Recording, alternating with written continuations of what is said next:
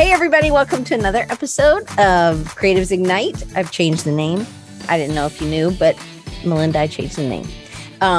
Anyway, I am excited to have my friend Melinda back on, and she is closing up this. If you didn't know, there was a series on process. I really felt called, and then Melinda and I had just gotten caught back up, and then we started talking about process. And I was like, oh my goodness, Melinda, would you come on and talk about this?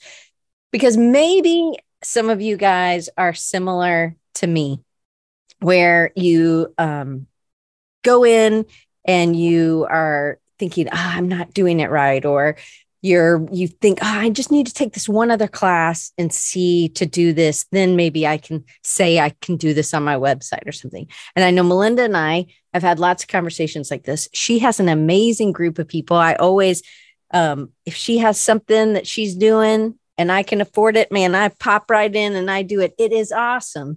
And so she'll talk a little bit about her community and all the things she's doing. But one thing that Melinda does that's different from other people, and I will let her explain it just in case I don't explain it good. But today we have Melinda Livesey, and Melinda's in California. She has had a great career in design, and she now she's been teaching. She's been leading people through brand strategy and figuring out processes and systems, but it's not like do it Melinda's way, right? So Melinda, give us a little, thank you for being here and thank you for being my friend, and tell them a little bit about just your business, and we'll start there. Yeah, that's a lot, man. I don't know where to start. Also, thank you for being my friend, Diane. And thank you everyone for joining. It's so nice to see all you guys in the chat and coming here. So you're asking me about my business. Can you give me a more specific question? Do you want me to? Yeah. So when did you start? You started in design, but then when did you pivot from design to more of what you're doing now? More brand strategy or leading people into brand strategy? Yeah, it was around 2017 and I had a brand identity business for a couple of years. And before that, I was a graphic designer, did all the things a graphic designer would get hired to do, from things I didn't want to do to really cool stuff, the gamut. And then I decided that I wanted to go more into identity. So I'd done that for a few years. So in 2017 was when I learned what brand strategy was. And my coach and our mutual friend, Christo, and it opened my eyes to, I can solve bigger problems. That was a real huge desire for me. Was I wanted to work on identity and branding, but I felt very limited in just the visuals. And I would get hired to just do a logo when I thought, I know I can help them with more.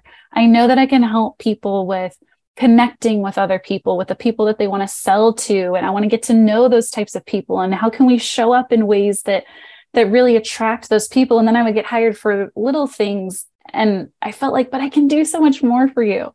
So when I learned brand strategy, that's when I was like, this is my answer. This is what's going to help me solve bigger problems. So I started doing that in 2017.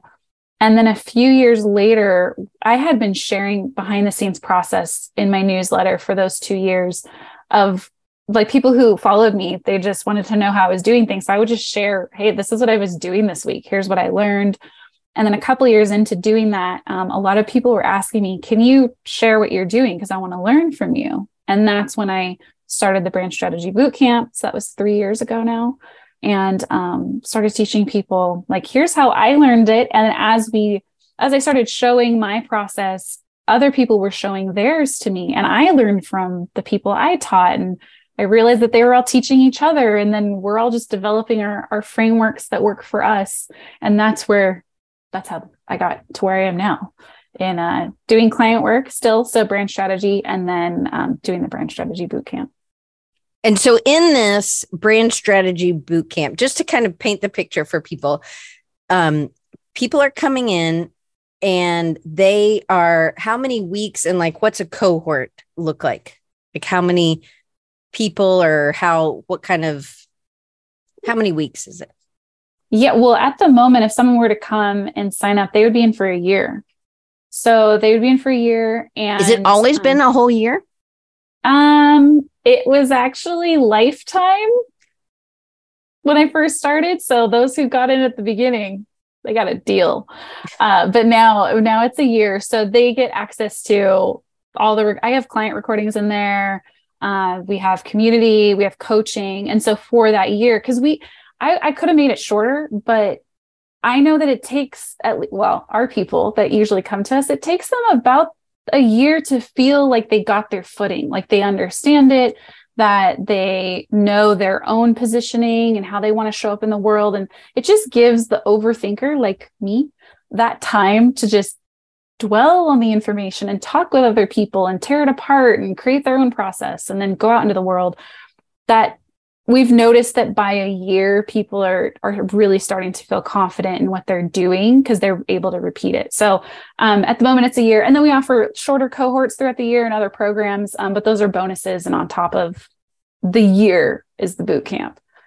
But can they start at any time, or is it you can come in at any time and then, okay. So in this, and it could be something that, because one of the things that I've noticed is you attract people who are in marketing or who have been designers or who are, it's not just the typical person. And it's not, I don't feel like the oldest person in the room, which I also like. So these are seasoned. These are people who understand design, understand marketing, or understand what I'm not trying to sell it, but I'm telling you, these people in these Diane, they are awesome. I love every time you have something and I'm like, I open your emails. You've always been a great writer. So you tell a great story. And I think that is how you've built such a great community, but we weren't really talking about, that wasn't what we were talking about today, but that's just a plug for Melinda's community. But I love that the people are people that, like you said, I can learn from as well. So they're giving, hey, this is what I tried. What are you trying to get out of this? And then what have you tried? And you're really with people who aren't like, oh, I'm just learning Illustrator or something, like really early in like the branding or something. I always feel like I can come in, I can definitely learn, but I can also maybe share something that somebody else could take away as well. But I definitely always get a ton out of that. But that was kind of where we started talking about this when we were catching up earlier in the fall. We were talking about processes, and you have a philosophy, I think, maybe, is what I would call it. I think I called it that in the newsletter today or yesterday or whatever, that it's like a philosophy of this. Do you know what I'm talking about, or do I need to preface it a little bit more? Are you talking about uncertified? Yeah, that's it. Yeah. Okay. Yeah. So we have a philosophy of being uncertified because I was seeing that, and it was more just like a joke. It started off as a joke. And then I realized, oh no, that's actually what we believe. So I was starting to see, and this was in my own self, like my imposter in me wants to be certified. The imposter in me wants accolades and awards and proof and experience. And I want to be the expert to make me feel good enough to go show up and start doing. And the more I thought about it, the more I saw that none of those external things ever really gave me that confidence inside, like true confidence that lasted, that I could feel like I could build upon and all that. It was just an external validation. And as I was thinking about this, I realized that what we do in brand strategy, also because I come from the creative world, I approach brand strategy in a very creative way. Like how I create and design, I brought that thinking into brand strategy. And then I thought, well, it would be ridiculous for me to certify anyone in my way of doing brand strategy, because what I truly want people to do is develop their own way of going about it. And so with all those things, with the idea of that external validation is not what I truly want people to walk away with. I want them to have that internal confidence that they know that they can do this. I want that for them. And so between that and then the idea of, I don't believe you can certify creativity. And I believe that our approach is like helping the creative thinker do brand strategy. I don't want you certified in my way. I want you to be you. And I want you to show up the way you do things so that people will be attracted to you and not because you have a badge of someone else's name on you. I don't want that. And so then I started realizing like, yeah, it's just like this whole philosophy that was born out of really a conversation with me and my fellow boot camp coach a few years ago. Yeah. So in this, I always feel like if I'm learning something new, or really anytime, but if I'm learning something new, would not put myself out there as I would just try to eat up as much as I can on that subject. And I don't know if continuing to learn, I think we should always continue to learn. I actually don't feel like, because in our industry, things change all the time. You have to stay up on it. So there's never going to be enough certification or never going to be enough, because I teach college, I feel like the kids are like, oh, well, I'm graduating now. Now I know. And I'm like, oh, no, you don't know. You don't know yet. It's not, there's so much more. We've just barely taught you how to walk, you're going to be learning and you need to be learning all the time. And students, this is finals week. And so I always ask, oh, what would you have liked to have covered? And they're like, well, we really wish you would have talked about Photoshop more. And I just kind of laugh because I'm like, not that I don't use Photoshop, but I'm like, you have to learn how to learn on your own at work. Photoshop is way too big, I could have Adobe come every day for the whole semester and they still would only learn how to walk in Photoshop,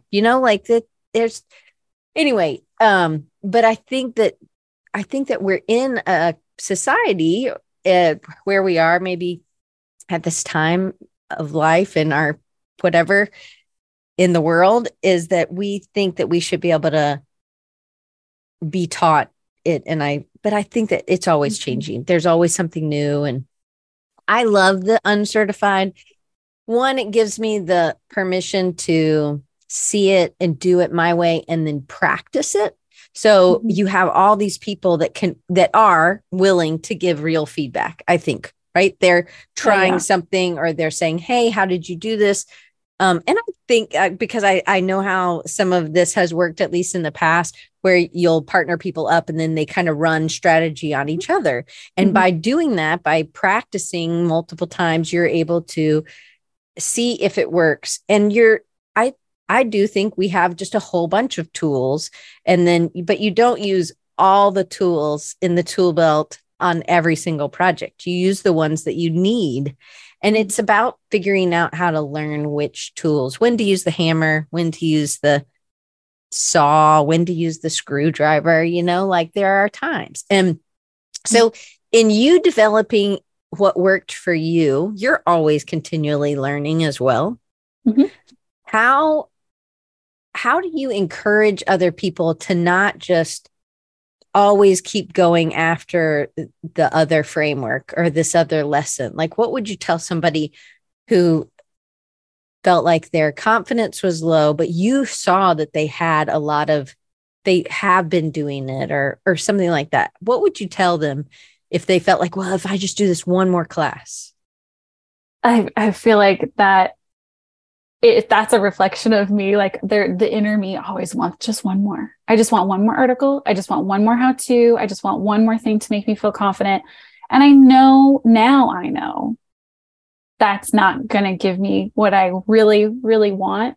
And it's easy for people who can put things into action really fast to just think, oh, what's wrong? Just do it. Just do it. I've even said that before. Just do it. Just do it.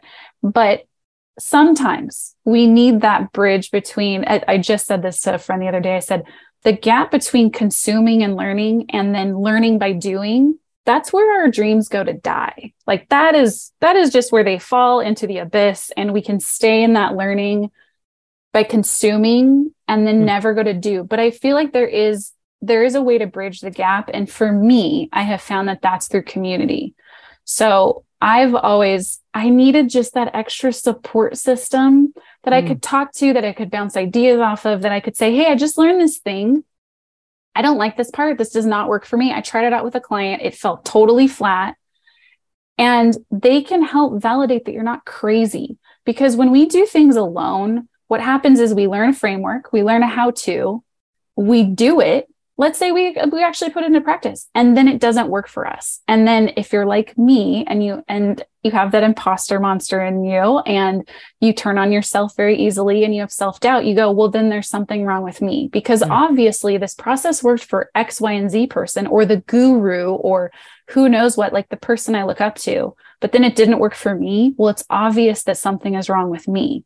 But if you have that community that you're like, hey, I just tried out this process and it didn't work, and like, here's what happened, they can help think through those things with you. And they're like, oh yeah, you know what? I tried that the other day with my client. And actually, here's what I asked instead. And this is what worked. Or they can talk with you, almost like a support group. Like they can talk with you through those things to see, why didn't it work for you? Maybe it's something that, you know, that you did bring that day with you that you were thinking about, or maybe there is maybe it was the client, like who knows what was going on. But having those people to reflect with, I know, was extremely helpful for me, because that's what really got me from learning and consuming to actually putting things into action, is having that group of people that I felt really safe with, that I felt accepted by, that I felt like they were home, that I could go out and screw up in the world. And I could totally make a complete fool of myself with a client. And I could come back and tell them the story and we could laugh about it and we could learn from it. And then they could be like, good job, go out and do it again. That, I think, is the bridge that I'm noticing in my own life, and also what ended up happening in my community that I built, that's the bridge for the people who have struggle with doing it alone and end up it's almost like an addiction, where I know for me, I end up being an info hoarder. I will go to information when I feel self-doubt, when I don't feel confident. And I was watching a TED Talk a while ago about substance addiction. And they said that they believe the opposite of addiction is not sobriety, it's connection. And then my brain was like, oh my God, that's it. When I go into info hoarder mode, I'm alone. I'm not confident. And it feeds the narrative that I can't do this. You don't have enough. You need more and more and more. But when I have connection and I have those people that can validate me and be like, you're not crazy, it's not you, I then have the confidence to go out and put it into action and then learn more from that. So I would say that's the big insight that I've had over the past few years in my own journey, but then also seeing other people go through this journey as well, is it's that connection piece. And even if a course has a community, it's not always, it's that type of community that you want to look for, is one where you feel safe and you feel safe to come back, and not where you have to perform, not where you have to show up all like serious and all that. Like you can show up as you and you're completely accepted. Those are the types of groups that I think help us go take action on things that we've been dealing with. Absolutely. I love that. So it is a lot about, I do feel like the people in your community do know a lot. They're not coming in super green, like they actually, there's a lot of value. So that's something that you've been able to create. One, I think because you're very open about your process and what you've learned and how you failed or what worked or what didn't. And you are really clear that this is just, you all have to try lots of things. You are welcome to try anything I've done, but I also want to know what you've tried, and then let's see kind of what works. As you continue to work with clients, in that regard, how has your process continued to evolve in like the last 5 clients that you've had? Because doesn't it continue, like, because every client isn't the same. It's not like you're always doing dentists, Yeah. They've been completely different with different problems and different people. I mean, even if it was the same type of client, even the people will make things different. So what I've noticed lately with the past handful of clients is that, so I started out with a certain framework. I adjusted it to make it work for me. And I would say that's like a default I go to, but the most recent ones, I've been throwing it out. and showing up more. Cause it's one of those things where when you've practiced something so much and you're understanding it, you can just, you know what you're looking for. And so that's one thing where I just use the framework and anything I've learned in exercises as tools. Like I think you had said earlier that I'm just going to take out the tool when I need it. So now that I know what I'm aiming at, what I want, what I'm looking for, I can just go into my backpack and be like, okay, what tool would be most useful in this moment? Instead of trying to use the whole framework, I know which is going to be useful when now. So that's one thing, is like, I just start fresh. I can start with a blank piece of paper and just a conversation with a client and come up with something because I know what I'm aiming at. The other thing I'm noticing that I'm doing a lot more is when something feels super difficult, I don't force it. And so when I keep hitting a wall with something, when a client's not giving me great information back, or I'm just not asking great questions, and I'm just like, this isn't working, I don't try to force it. I go, you know what? There has to be an easier way. That is my question I ask myself all the time is, what if this were easy? What if this were easy? So it's, to me, that's what strategy is. Like, we're trying to get to a goal. And if we hit a roadblock, well, let's not try to scale the wall because that's hard. Why don't we get a strategy to bypass that and go around it? And so I try to come up with ideas of, like, in the moment. I'll give you an example. I was with a friend and she was trying to figure out her positioning for her brand. She brought up a competitor that she found that said almost the same exact thing as her. And she goes, look at, they're doing the same thing I am. What am I going to do? And I sat there and like, okay, there's got to be a way. There's got to be a way to quickly see what the difference is between you and them. So I said, okay, imagine your logo is on their website right now. Let's just say, put it visually in your mind on their website. Let's look through their website. What gives you that feeling of, ew, no, I would never say that. Oh, that is so not me. That's a good one. So I'm trying to make things easier. I'm like, in the moment, that's what I'm always asking myself. How can this be easy? How can this be easy? Instead of doing like, let's do a competitive audit and research and like spend weeks. I'm like, no. How can we do this in 2 minutes? So we did it. And immediately she found a case study of work. It was for an alcohol brand. And she's like, no judgment on that, but that's not, I don't believe, like, I don't drink. I don't want to do any sort of packaging for alcohol brands and nothing like that. And so I said, great. Why does that mean something to you? Why does that matter to you? And then we got to delve further into what matters most to her. And it was a super quick exercise. And I'm noticing that now I'm at this place of exploration and freedom where I know the tools. I've been practicing with them a lot. And now I get to figure out how to make things really easy on myself and others. And it's been really fun to do that. And one other thing I notice I'm doing is I'm really leaning into emotion. So I'm really trying to be conscious of, what am I feeling in the moment? What is this telling me? What matters most to me? What matters most to my client? What matters most to their clients or their customers, and listening for that emotional language. And I think when I was too stuck to my framework, I was like, I just need answers. Like, just give me your informational answers. And I bypassed the emotion, which that's what brands are made out of. We're trying to ignite a gut feeling in someone. How do we do that if we're not connected with our emotions? And we also are not connecting with the emotions of our clients and their customers. We can't do that. So I think that's what I'm noticing, the progression over the past like year or so of where my process has changed. It's more free. It's a lot more free. Is connection, even with that client, really important for that person in the boot camp? They said, hey, or friend or whatever, it's because I don't align with some of the products that they've worked with. So that was like now they get why they wouldn't have connected with that client. They probably wouldn't have said yes to it. So, but for you, because I think early on, maybe not in the very beginning of our careers, we don't really have a ton of control if we take a client or not. We're just like, we need to pay the bills, so we take the clients.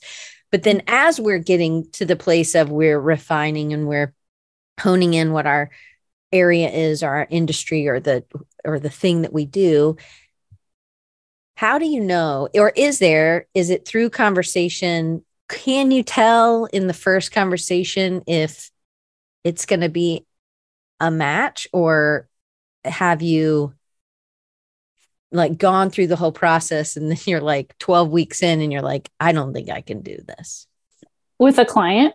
Yeah, with a client. At this point in my career and my life, I'm able, I mean, I don't want to say this 100% because you never know what's going to happen. Knock on wood. Yeah. There was one that didn't work out well, and I could tell you about that and why I believe it happened.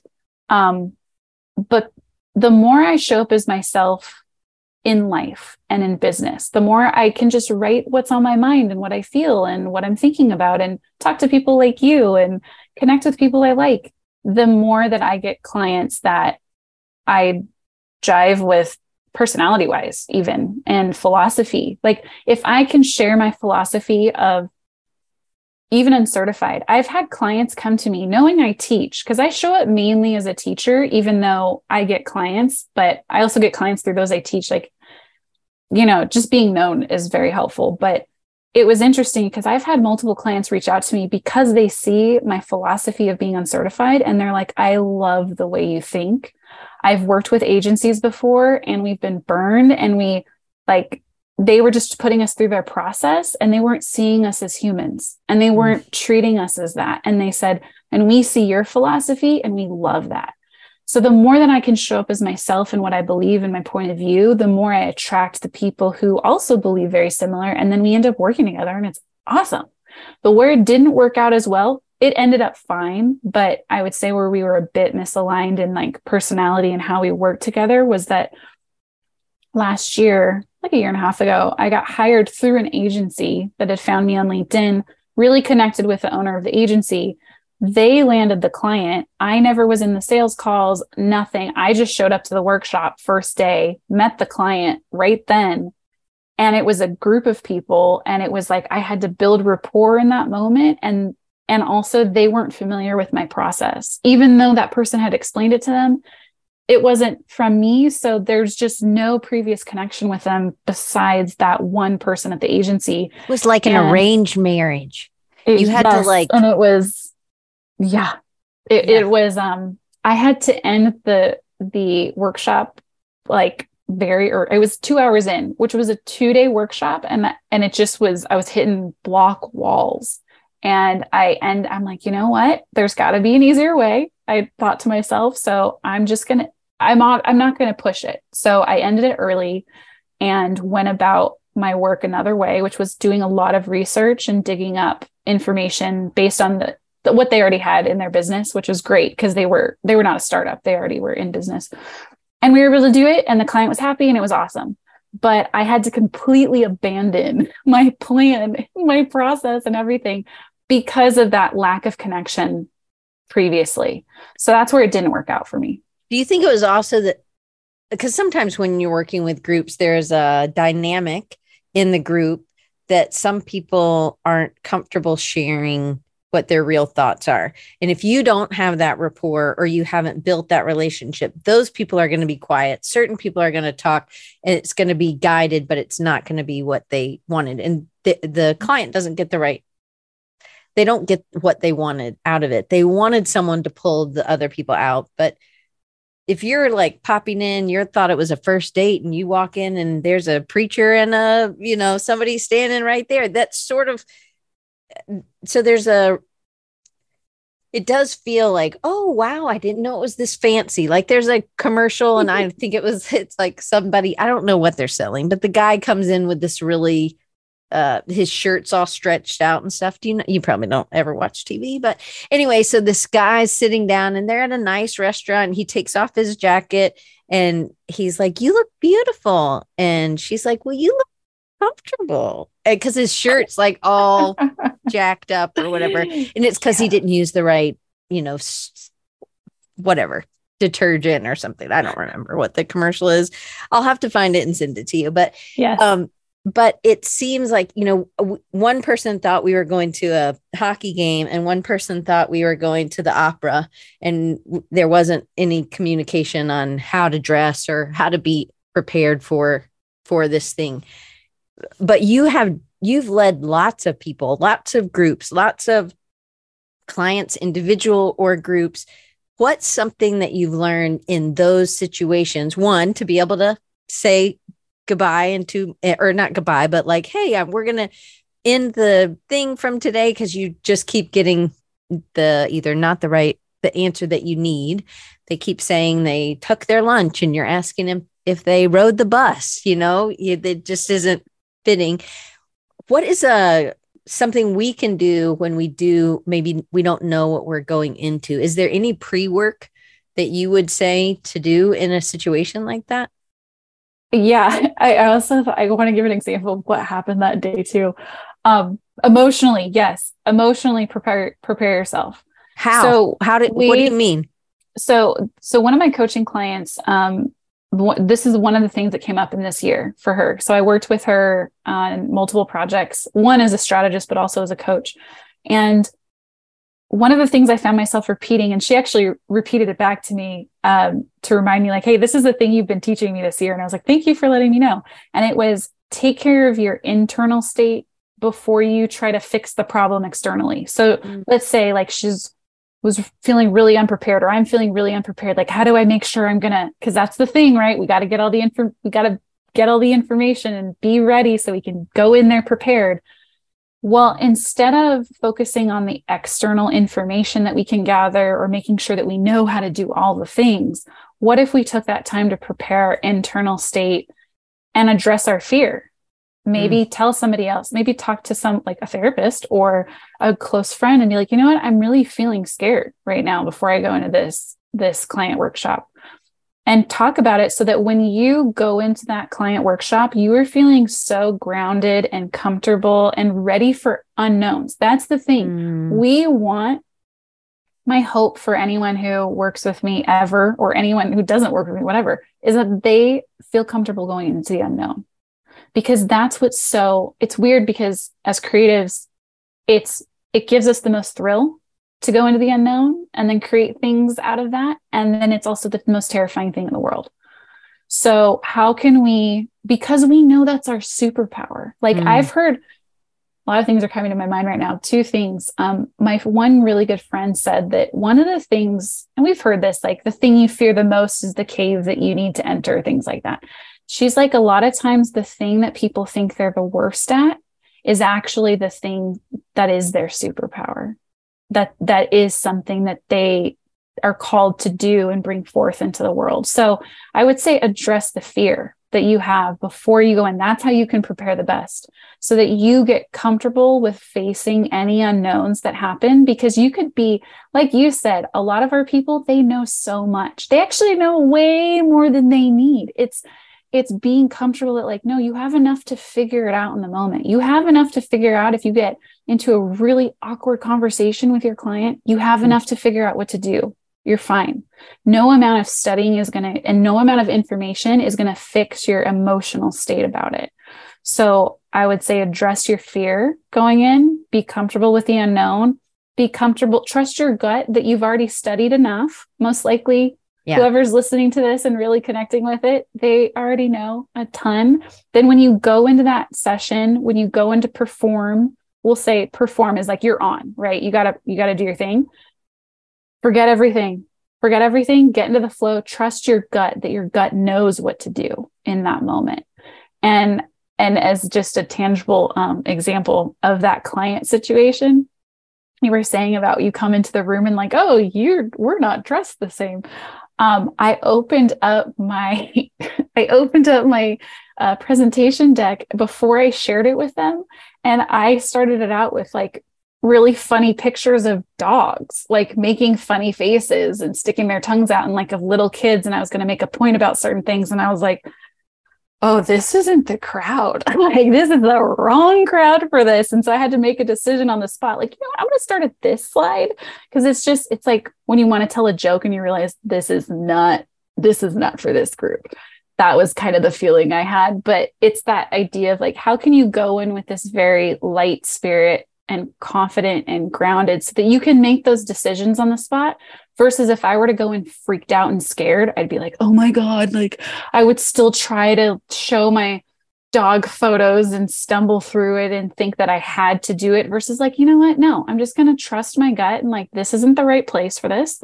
let me just put it aside and go with what I think the best decision is and just trust that. So that's what I mean by address your internal state.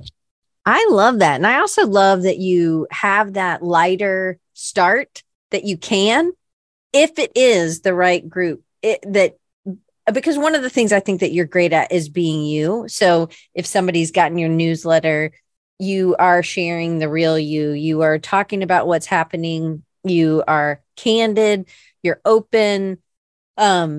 If they've seen you on The Future, you ask questions that maybe somebody, I know one time I had a professor, I asked a question that I guess you weren't supposed to ask people. I didn't know that you weren't supposed to ask that. And everybody in the room went, oh, I'm sure my mom would be really embarrassed that I asked that question. But anyway, I didn't know I was just talking like I was talking to a friend, And so then the class went like that and the professor answered. But sometimes I think we just have to, you just have to ask certain things, but you have to also be able to read the room to be like, oh, I shouldn't ask that now, or I shouldn't start with this now. And if it comes up, if there are dog photos later, you can kind of just skip through them. There are ways to not have to be like, oh, I don't know why I put that in here. Like there's confidence in just clicking to the next slide or being able to think on your feet in a way, right? I want to bring up too, this reminds me of, I love improv, and I took an intro to improv class, like just a 2-hour thing. And I loved it because one of the things that the teacher said, he goes, whatever comes out of your mouth in this next exercise, commit to it. Act like you meant to say it. And I was like, I can totally do that because I have no clue what's going to come out of my mouth, but I can commit to it, whatever that is. And it's like, those happy accidents. It's all, if you didn't know that was going to happen, like you just go with it. And the other thing I would say is the more that we can be aware of our own emotions, like and aware of others too, just be emotionally intelligent and learn how to be. Cause I know it's not just like be emotionally intelligent. It's like, no, it's a skill. But the more you can do that, when something awkward comes up, you could be like, you know what, this might feel like an awkward question, or this might sound really dumb. It's gonna sound like I'm gonna ask you questions today, and you might think to yourself, why are you asking me this for the 5th time?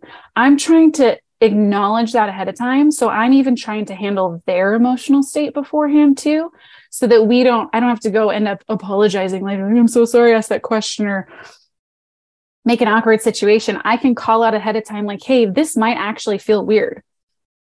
Or you might actually not want to answer a question, and that's totally fine. I'm going to poke as far as I can and see how much information I can get. And if I ever hit something that you actually don't want to answer, totally fine. Just let me know and we'll move on.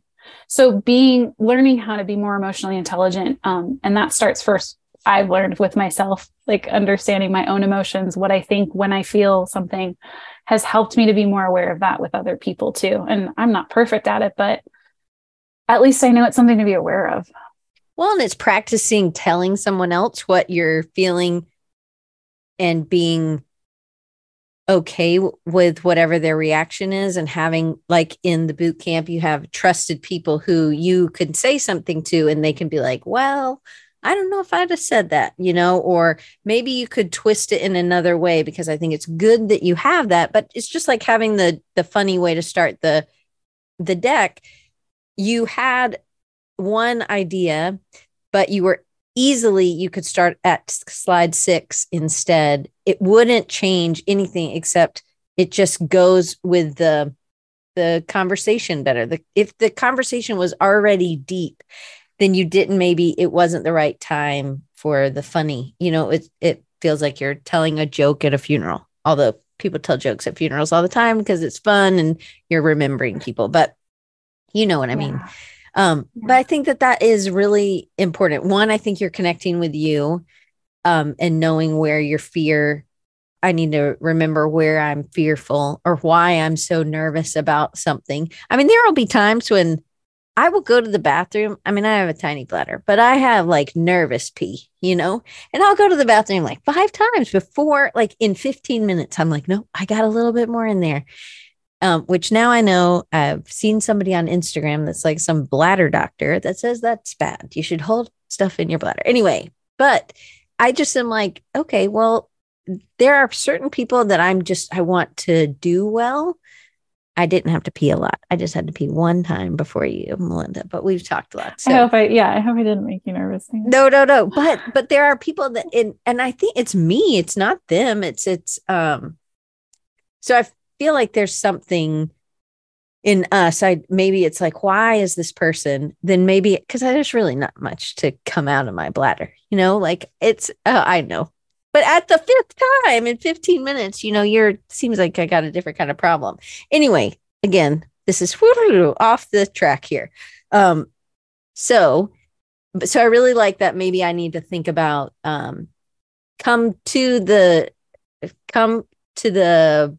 feeling or how it's going to be with a client if I'm really nervous, or if it's sometimes when I'm presenting something, and a lot of my clients don't live in my area, so I don't meet with them in person. So I meet with them online, and I could be really nervous about presenting something, if we're trying to fix something. So maybe I need to have more than 15 minutes beforehand to really think about what I am nervous about. Do you think that would be kind of in the same way of this fear, kind of, because sometimes fear is pretty strong. It is what is happening, but that nervousness, is it real, or is it just this made up fear that I'm going to be, turned away? They're not going to pay the rest of their bill. The project's going to go sour. I'm going to have to start over, or whatever.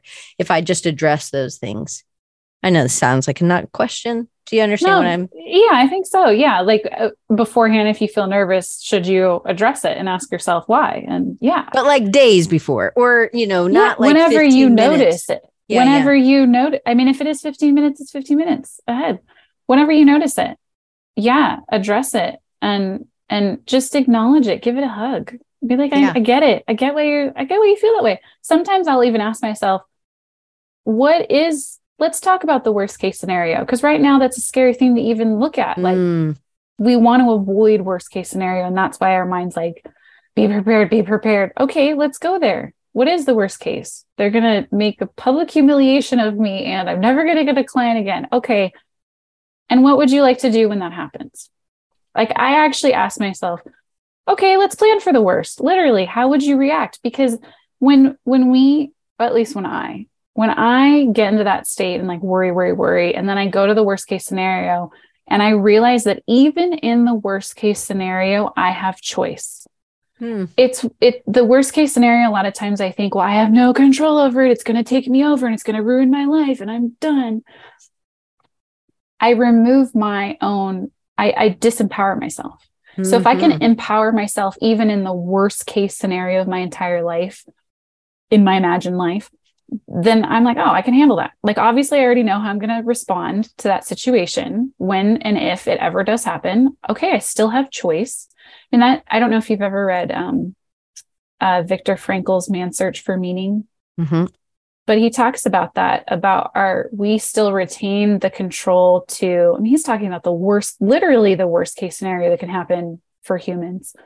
And in concentration camps, and he was saying how we can still decide our attitude about it. I think that's what he was saying, or our response to the situation. So if we can remember that we still have a choice, even when and if those worst case scenarios happen, we retain some control. And I think that's what we're so afraid of, is we're going to lose control. The uncertainty is going to bring all these things that I don't know how to handle and I don't know how to respond to. And it's like, okay, well, let's go there. All right, you got a plan for that. Now what? Now what are we worried about? Okay, let's address that. Because I found that I do my best work when I am in flow. And I can, just like most of us, right? And I can get into flow now in client workshops. And it's the best feeling because you're like, nothing's going wrong. We're just in this endless river of like beauty. And when we hit something that doesn't work, let's go over here. And so that's why I can make decisions really easily in workshops, because I can get into flow in them. So I think if you can address that nervousness and that fear and handle it, that hopefully more and more you'll learn how to get into flow when you're in workshops and when you're doing the work and when you're presenting or when you're having conversations with clients. And it'll feel just as creatively energizing as designing does, or anything else that gives you that feeling of creative flow. When you can have that with other people in the room and not feel that nervousness, it is a beautiful thing. Maybe that's what connection is. I don't know. Well, that's what I was just thinking. I was thinking about when I had a student who had a problem. And I feel like when we are limited in what we know, either through knowledge limitations or experience limitations, or we're just in that fear prison, we can't see the way out. But when she told me what her problem was, I was like, oh, and I was seeing this as like, this is fun. This is Carol Dweck. You know, there are some kids who are like, oh, give me another problem, you know, like these are fun. And then some of the kids are like, I hate this. Please give me just the cookie. I don't want to solve any more of these problems. I'm stupid, right? Like that's what was happening. I can't remember the name of that book, but Mindset. There you go. So, but in this situation, I got excited for her problem. And I think that some of that is just that I've had a lot more problems than that girl's had, you know, so I've had to experience. In designing, I know, hey, if this doesn't work, we can try this. And if this doesn't work, we can try this. And so I'm navigating where we could go depending on time. And she had enough time. So it wasn't like, there was like a problem with the laser engraver. And so I can't fix the laser engraver, but there are other options for her to use. And so I got excited, and she noticed that. She's like, wow, you are really like way excited about my problem. But I think it was also, I had no expectations. No expectations were on me to perform or to solve her problem. But that happened in community because I was able to help her because she came to me. And when we're in community, then it unlocks that gate of, hey, oh, I can look at this. I don't have to go over the wall. I don't have to fix the laser engraver. Maybe I can solve this a different way. But when we are in that prison, we are in solitary. And I think solitary really is, they say in solitary, you'll be like, you lose track of time. You know how many like meals you've had maybe, but your time, like that, you have no relation. There's no windows, and they're not letting you outside or whatever it is. I've never been in solitary, but that's in my brain. I've been there.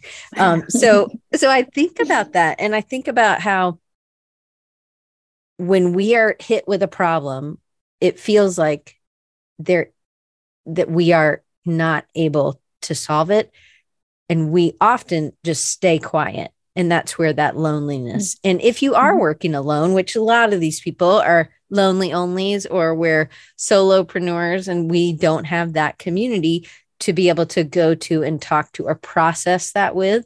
Sometimes it's just talking through something. I'm a verbal processor. I know Van's a verbal processor.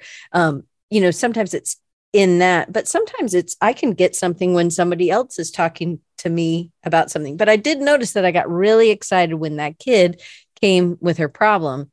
But some of it for me was, if I am not expected, and you're not expected in the first meeting with a client to solve the problem, but we're just supposed to be open to options. And if they are also open to trying new things, then that can make the project better, project flow better for you, for them, for their customers, their buyers, or whatever. I don't know. It wasn't a question, but no. Well, a couple of things you sparked for me. One is, it makes sense why you were excited too about her problem one, because as a creative, we're like hungry for problems. We're like, give me a problem, I want to eat it for breakfast. But also, if it's not we're not emotionally attached, there's some kind of, it makes sense. She, like you said, there was expectation. She was on the hook for something. She is more emotionally invested in this as a part of her than you are. And that distance for you can see things a bit more objectively, and that gives a different perspective to her that she might have not had if she was alone. So instead of her feeding her fear prison that she's in, you can be like, oh, hey, look, there's a window right there. You didn't even turn around, there's a window. Sometimes we just need someone to be like, pointed out something that we might have not seen before because we're staring directly at the problem. The other thing I noticed too, was something you said last that triggered this thought, is that we tried this one time when we did run a cohort. And I was trying to think of how can I help people just get present with when they're in a workshop to get into flow. And so we gave them just one thing to focus on, which is you're just trying to understand the other person in what they want and what is getting in their way, period. Like for this one time that we're going to have you go into the room, that is your only focus. And it's just we're not going to try to figure anything out. You're not going to try to give solutions. You don't have to do anything else than be so present to listen to them and help them feel heard and understood. That is it. The crazy part that happened was they did that. They came back in the room and we all reflected about their time. And they said, oh my God, I realized that I could do X, Y, Z. And they had all of these solutions. And I said, how'd you come up with those? And they're like, it just got birthed out of me just being present with the other person, trying to understand them, trying to understand what they want and what's getting in their way. And if there was a solution, it was just a byproduct of what was uncovered in that conversation, because the first and most important thing was to help the other person feel heard and understood. And if you can do that, you can extract the best information from people. The rest will take care of itself. And we concentrate so much on that last part that we don't necessarily have full control over. What do we have full control over? The fact that we can show up and help someone feel heard and help someone feel understood. I had one of our boot campers say, because we, like you said earlier, we pair them up so they can do strategy on each other, because we can see what it's like empathetically to be a client, but also get strategy done for your business. And someone said when they were the client, they said, I have never felt that understood and heard in my entire life. To have someone so invested in hearing about you and your business and what you're passionate about and what matters to you, and be like, all right, let's try to figure out what to do with this. To have someone there like that, how often do we get that? Rarely, ever. And so you can pull out the best from people when you just listen to them and you seek to understand what's going on with them and what they want. And those solutions that we're so scared about, that we're not sure if we're going to come up with the best solutions, they're going to take care of themselves. Once you get that information and you've already have all this studying and you trust your gut, you're going to be able to be like, you know what I can do with this? I think I'm going to try this tool that I learned. I'm going to try this exercise and I'm going to see what happens when I apply it to all this information that I dug out, or these insights that I got. And you'll be able to figure it out. So I think learning how to really listen, be empathetic, put people first, learn how to understand them, handle our own emotional state so that we can listen to other people. Because if fear is going on in our head, that is a complete roadblock to listening to the other person, because we're just scared we're not going to look good. We're scared we're not going to do a great job, or that we're not going to have a great solution and they're going to fire us. And what is it? It's all about us. And it's like putting this wall in between us where we can't see the other person and we can't draw out the best in them and what we can do for them. So I love that. Okay. Lightning round. We have 4 minutes. What is one thing you've learned in this last year, 2022, that's been impactful on your life or business, or life and business, or both? I should have looked at these lightning round questions before I came. Well, it wasn't really in the lightning round. Well, I'm just going to go, because this is the first thing that's coming to my mind. Go back to what I said earlier about taking care of my internal state before I try to fix the thing that I'm so worried about. How about I just sit with those emotions for a sec and acknowledge them, see what I can do about those first, and then see what I want to do about the situation. I think not jumping to the situation and fixing it. That's a big thing. I love that. Okay. Are you launching anything or investigating anything for 2023? I am. A few things. So one, so the boot camp's always running, at least at the moment. So that's a thing. But do you take time off ever? Like a week or two. But you're able to take a week off? Yeah. That's why I have an assistant. Yeah. And coaches that also cover for me if I need to. So in the new year, I'm looking at offering a shortened version of some of the things that are in the boot camp. So giving an example of a client workshop, and giving people a taste of of community. And it's going to be like a book club, but a course club. We're calling it a course club.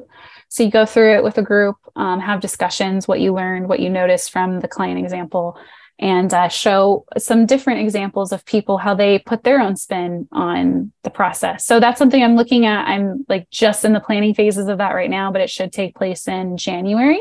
Is that something that you would have to have gone through the boot camp to be a part of? It'll be open to anybody? Yeah. It's open to anyone. So it's for people really that want a taste of like, what is this all about? And maybe some of them might go onto the boot camp, maybe not.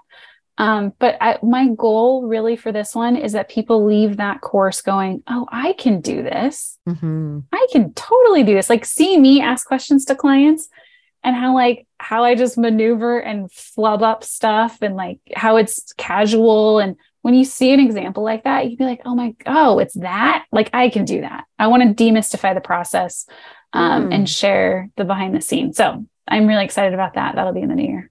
Is there anything else? You said there were lots. Do you have other, or are you going to just tease that there will be lots? Well, I'll tease this because I don't know what it's going to turn into, but I just had a discussion with a friend because we just want to make stuff. We're just in this mode of like, I want to create stuff. I'm done info hoarding and collecting. And, as creators, we collect like millions of things. So we just talked today before I talked to you.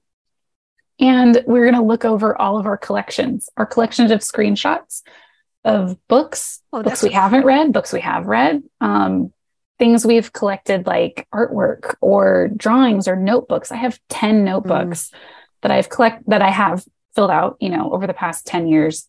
I want to see what's in there. So we want to see like, what are we hoarding? And then from there, how might we visualize what we're hoarding? And then from there, what do we do with it? Do we make something? Do we have an exhibition? Do we create a book? I don't know. Man, that would be a good workshop too. It's not fun. I'm so excited to do that. Yeah. That sounds awesome. Okay. So then, what is something, I guess this is the same sort of question, but is there something that you're looking forward to in this new year? I'm looking forward to creating practices for myself. So I'm starting to have a day where I go to a coffee shop and write. I don't know what's going to end up coming out of me when I write, but I'm using it as a practice. Like just show up and write and see what happens. So I'm excited to get into the flow of creating next year. I think that's what I'm really, really looking forward to. That's awesome. I love that. Do you feel like you've been in the a place of non-creation, or you've just been, you haven't given so much time to creation? You've been creating things, but you want to give a little bit more time to creation? Yeah, I've been creating, but not as much as I want to. Have noticed that I've been in a lot of amazing discussions with people and learning from people and gathering of insights and information. And I'm like, I love all this. And now I want to do something with it. So I feel like I'm getting packed of information and insights and notes and journal entries and like quotes from people. And I'm like, this is amazing. And now what can I do with it to share it with even more people than the people that I just discussed it with? So I think it's not that anything was wrong with what I was doing this year. It's just that I'm excited to amplify it and make something of all the amazing experiences and discussions and learnings that I've had this year. Yeah, I think absolutely nothing wrong with those things. It's really neat but that you're taking time to going back, reflecting, but then you're also not getting stuck in just the reflection. There's also that time for making and creation. And I that's awesome. I just love you. And I'm thankful that you get to end the 10th year. This is the 10-year mark. We'll start year 11 next January. And I just want people to be able to follow you. So I'm going to tell them how they can do that, just in case they're listening and not in the chat. But if you are here underneath, if you're watching on YouTube or you're listening, all these links are right at the top. Melinda Livesey, LIVSEY.com. That's where you can go. If you sign up for her newsletter, you will not be, that will be one of the best, funniest, fun, good read emails that you'll get. And obviously she's doing some fun stuff next year. So get on the mailing list. And then Instagram, Melinda Livesey. And then on LinkedIn, Melinda Livesey. And then the only difference, it's Melinda Livesey 1 on YouTube, which luckily we get to choose things now, but you had to add the one. I think I might have had it on another account. So I cannibalized myself. So whatever. Yeah. You don't care. Just onward and upward. Yes, but if you want to follow her on YouTube, Melinda Livesey 1, the number. I was about to say the letter. There isn't a letter 1, but hopefully you guys get it.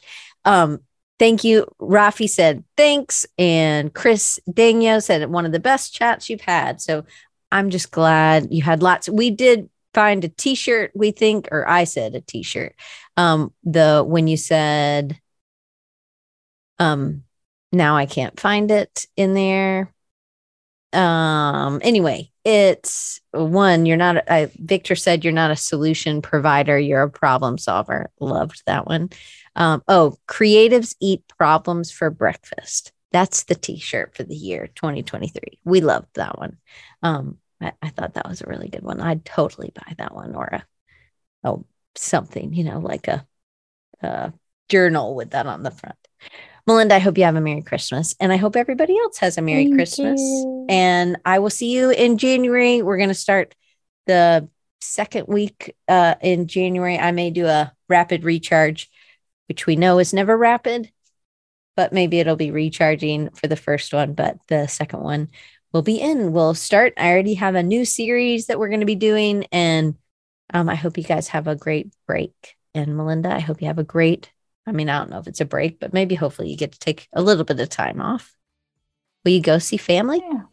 No, I think I'm staying here. I still have to plan my break, so. Yeah. Okay. I'm going to pray for you to get a reminder. Melinda, thank you for doing this with me, and I hope you have a great Christmas. Thanks, Anne. Bye everybody.